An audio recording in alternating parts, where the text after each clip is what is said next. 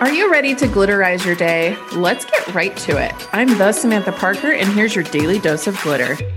Let's make today an abundant day. Did you hear me there?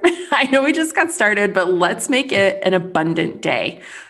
Okay, first off, you have to decide what is going to feel really, really abundant to you. I want you to close your eyes.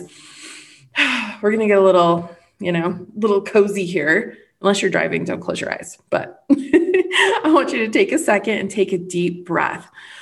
What would feel so abundant to you today? What is it? Is it unexpected cash? Is it maybe you got the slice of pie you were wanting? Maybe it was that you grabbed the coffee. Maybe it was that you got to spend some extra time with people that you love. Maybe you got to do the exercise that you loved. Maybe you weren't expecting it. Like, just what would abundance feel like for you today? What would it feel like if everything worked out and everything was super abundant?